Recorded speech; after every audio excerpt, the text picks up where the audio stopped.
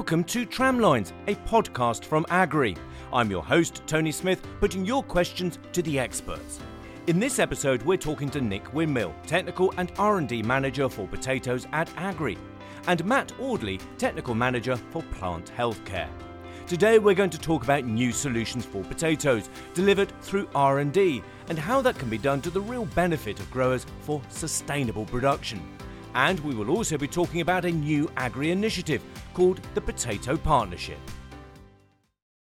So, good morning to you both. And let's start with that big question. I'm going to come to you first, Nick. You know, when we're talking about R&D for potatoes, we might assume that we know what we're talking about, but what actually is your endeavour? What's your mission here?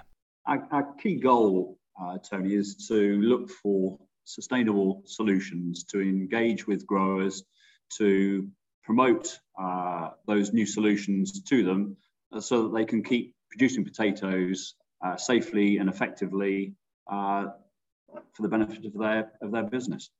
Yeah, and when you're looking at R&D in this specific field, you know, what are the key threats that are really facing growers in the potato industry?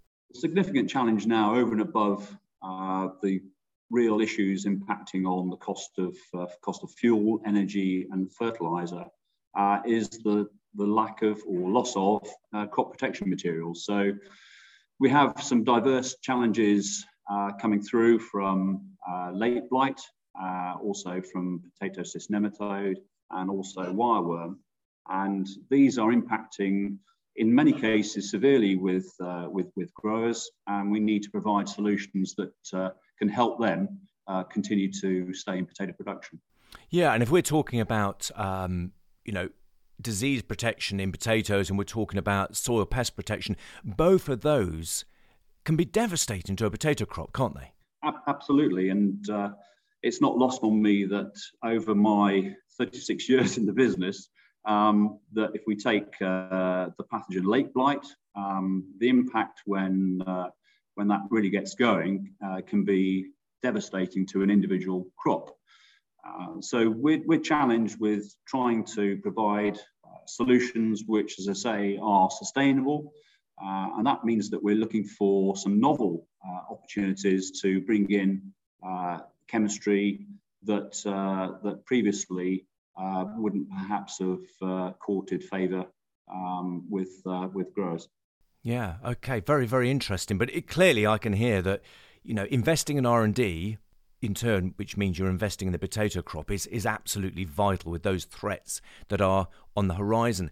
Now Matt, tell us a bit about the R&D work. You know, where do you start in terms of, as a supplier of some of these products? Where's your starting point in R&D? Our starting point as a company would be in our laboratories in Seattle. That's where Plant Healthcare, my company, has been doing its discovery work for the last 20 years or so.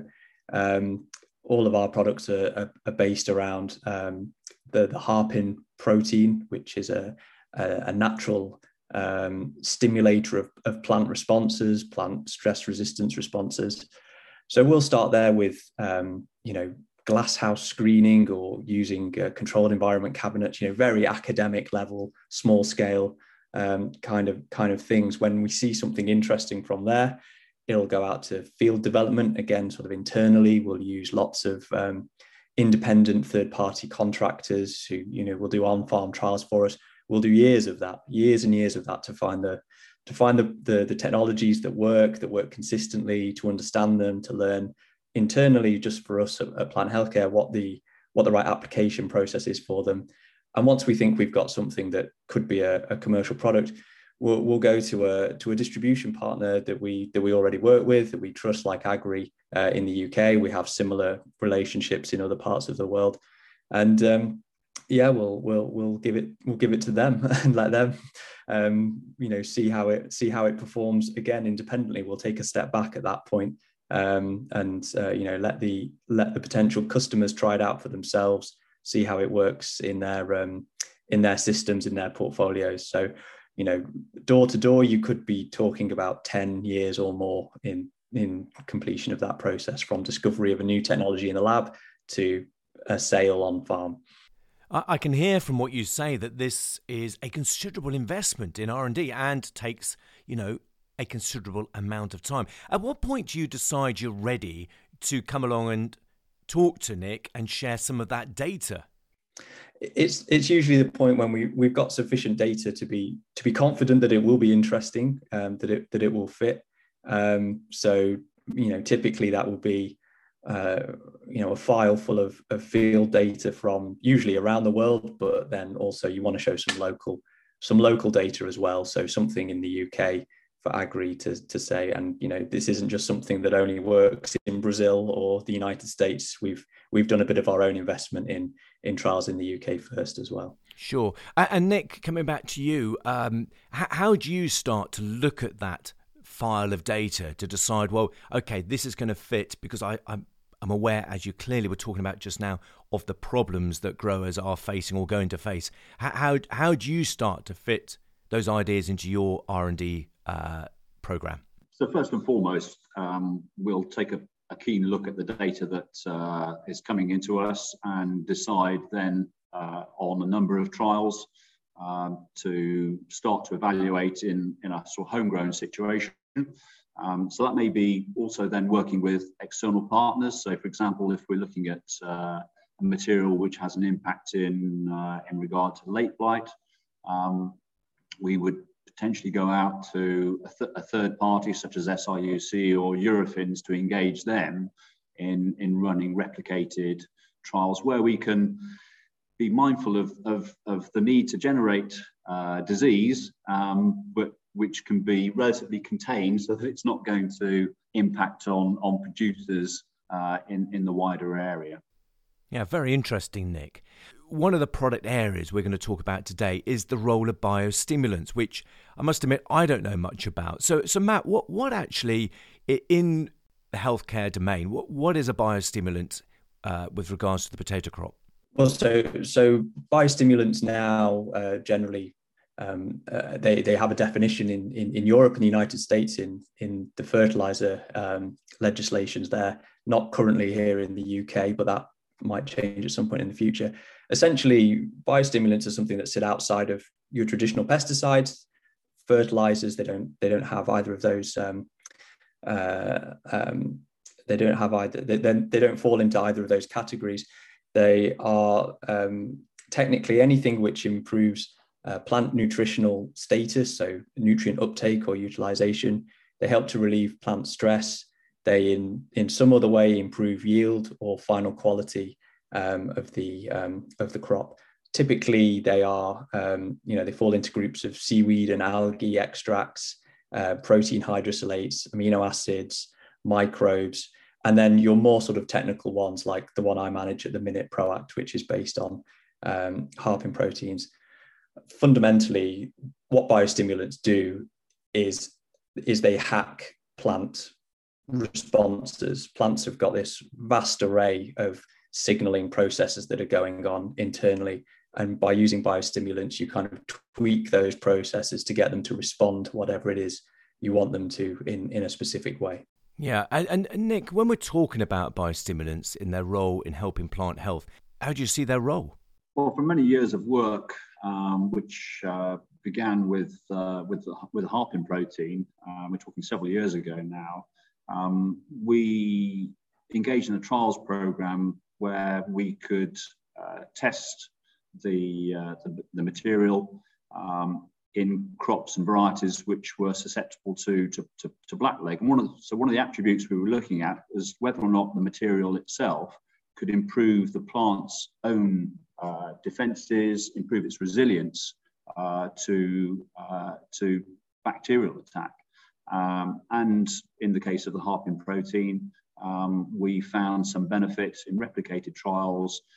Those trials have continued over many years because we don't always see the same result year in, year out, but we do see some benefit from the harpin protein, specifically in improving the plant's resilience to disease, but also we're interested in extending that into other proteins and the potential to improve resilience against nematode attack as well.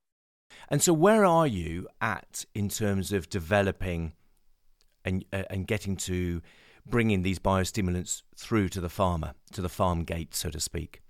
So in the case of the Harpin protein, we are providing that as a solution now to growers. We are also engaged. We have a pipeline which is running alongside that particular product to engage in looking at the effect of Harpin proteins or similar proteins in improving the plant's resilience to late blight, and also looking at a program to see if there's a benefit in terms of potato cyst nematode control. Sure. And Matt, are there any other benefits you'd like to add to the ones that Nick's already mentioned? Well, the key thing that that we find with our one is that the Harpin protein stimulates this calcium response, and that's fundamentally where I think a lot of this stress resilience is coming from, because the protein is kind of mimicking a bacterial disease infection process. The plants are responding by using more calcium to strengthen their cell walls to make them physically, less susceptible to being invaded, and that's probably where you're getting your environmental stress resilience from, because they're just fundamentally stronger plants. And similar mechanisms occur with other biostimulant products. They have a range of different signaling compounds in them which elicit a similar sort of stress resistance response by priming the plant, essentially by giving them a pre-warning of a stress event, essentially, so they're ready to go when the stress does occur. Okay, and for the cereal growers, a big issue on farm is this unpredictability with the weather, where crops are stressed. That dry periods, cold periods, rapid growth, etc. So for the potato crop, do these biostimulants also have a benefit of helping the crop's resilience with these? I see, Nick, you're nodding there. What's your thoughts? Yeah, no, absolutely. There is evidence that that going back to Matt's point around the interaction of the Harpin protein with calcium, there's evidence that calcium nutrition can, in and of itself, mitigate heat stress. The calcium concentration in the leaf of around 25 parts per million can help mitigate the effects of heat shock, something that crops currently are suffering from, have a direct effect on two families of heat shock proteins. So again, if we can bring these materials into play, we can see that we can impact on the plant's resilience to heat stress. Yeah, very interesting and incredibly relevant to where we are at this moment in time. That R&D investment is clearly critical for the potato industry. Nick, I know you are about to launch a new initiative called the Potato Partnership. Tell us a bit about that. Well, effectively, Tony, it's an extension of the work that AHDB provided through their Spot Farm platform. So the Potato Partnership itself is a collaboration of industry partners joining together to investigate some of the key agronomic challenges facing the industry today. So we're blessed with partners from James Foskett Farms in Suffolk, East Suffolk Produce. We have an independent agronomist, Graham Tomlin, on board, and also Matt Gregory of Greenwell Farms. And the focus is very much around dealing with the production problems that they face currently. So that's really focusing in on wireworm control, aphid and virus control, and potato cyst nematode. And alongside that, it's also looking at integrated control of some of these pests. So, for example, with PCN, we're looking keenly at the varietal tolerance and resistance that's available through breeding companies now to work alongside the nematicides that we have currently, and those which we think will be having available to us over the next 3 to 5 years. Yeah, and what I can hear from what you've just said is that you're talking a lot about actually working with other partners to be able to take that forward. Have I heard that correctly?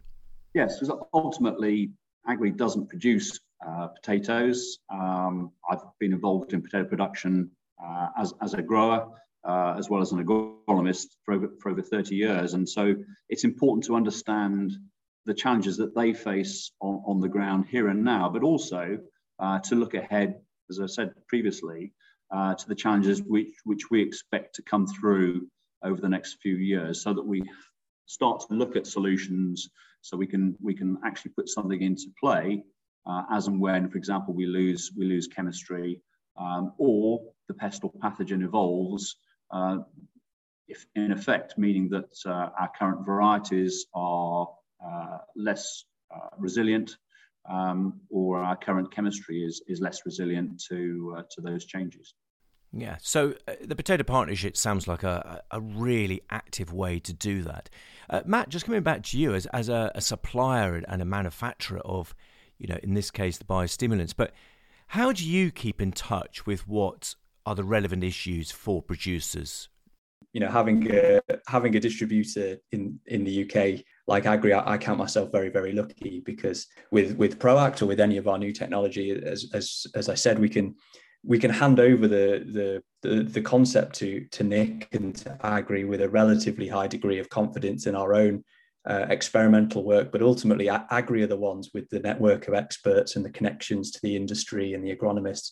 And I fully expect that they come back and say, well, actually it's a different rate, a slightly different timing, you need to mix it with X, Y, and Z to get the best out of it. And that's brilliant as a supplier, because it just gives you confidence that your solution that your company has invested millions of dollars and a decade of research in is getting developed into something that's genuinely useful for the grower as well, by the people that have got the feet on the ground there and have also got the motivation and the desire to deliver the same level of support for growing, for increasing sustainability, all the motivation that drives all of us in this industry. And so, Nick, how do listeners today keep in touch with these exciting and interesting developments? So the plan currently, having launched just recently with an open session in field to look at two of the trials that we're operating, is that we will have one or more winter results meetings. So those will be open to farmers and also to agronomists to come in, share the discussion around the challenges that we're facing and go through the results that we have from our trials. Bringing this podcast together, we could talk for a long time about the potato industry, and I'm sure we'll be coming back to talk to you again in the future. But for today, what would you like the top tip to be? What top tip would you offer to listeners today?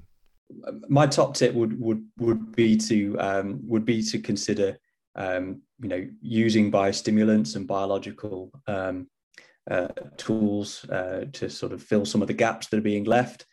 They won't be like for like replacements, but there's a lot of products out there with good data, independent data, and if you can find something that meets a need that you have, then you should be able to integrate that into your program. Nick, what would you like to leave listeners with today? I think the conversation, moving forward is very much around collaboration, and that's within and across supply chain. So whether you're growing for the pre-pack market, whether you're growing for the seed production, or whether you're growing for processing outlets, that there's an opportunity to share information, to share the involvement in developing those new solutions for the benefit of the wider industry. Thank you, Nick and Matt, for that fascinating insight into current thoughts on developing much-needed solutions for the potato crop. That's it for this podcast, but do tune in again as we meet the experts throughout the season, exploring the many immediate and longer-term questions for growers and farmers in the UK. If you have any questions that you'd like us to ask the experts, email info@agri.co.uk. See you next time.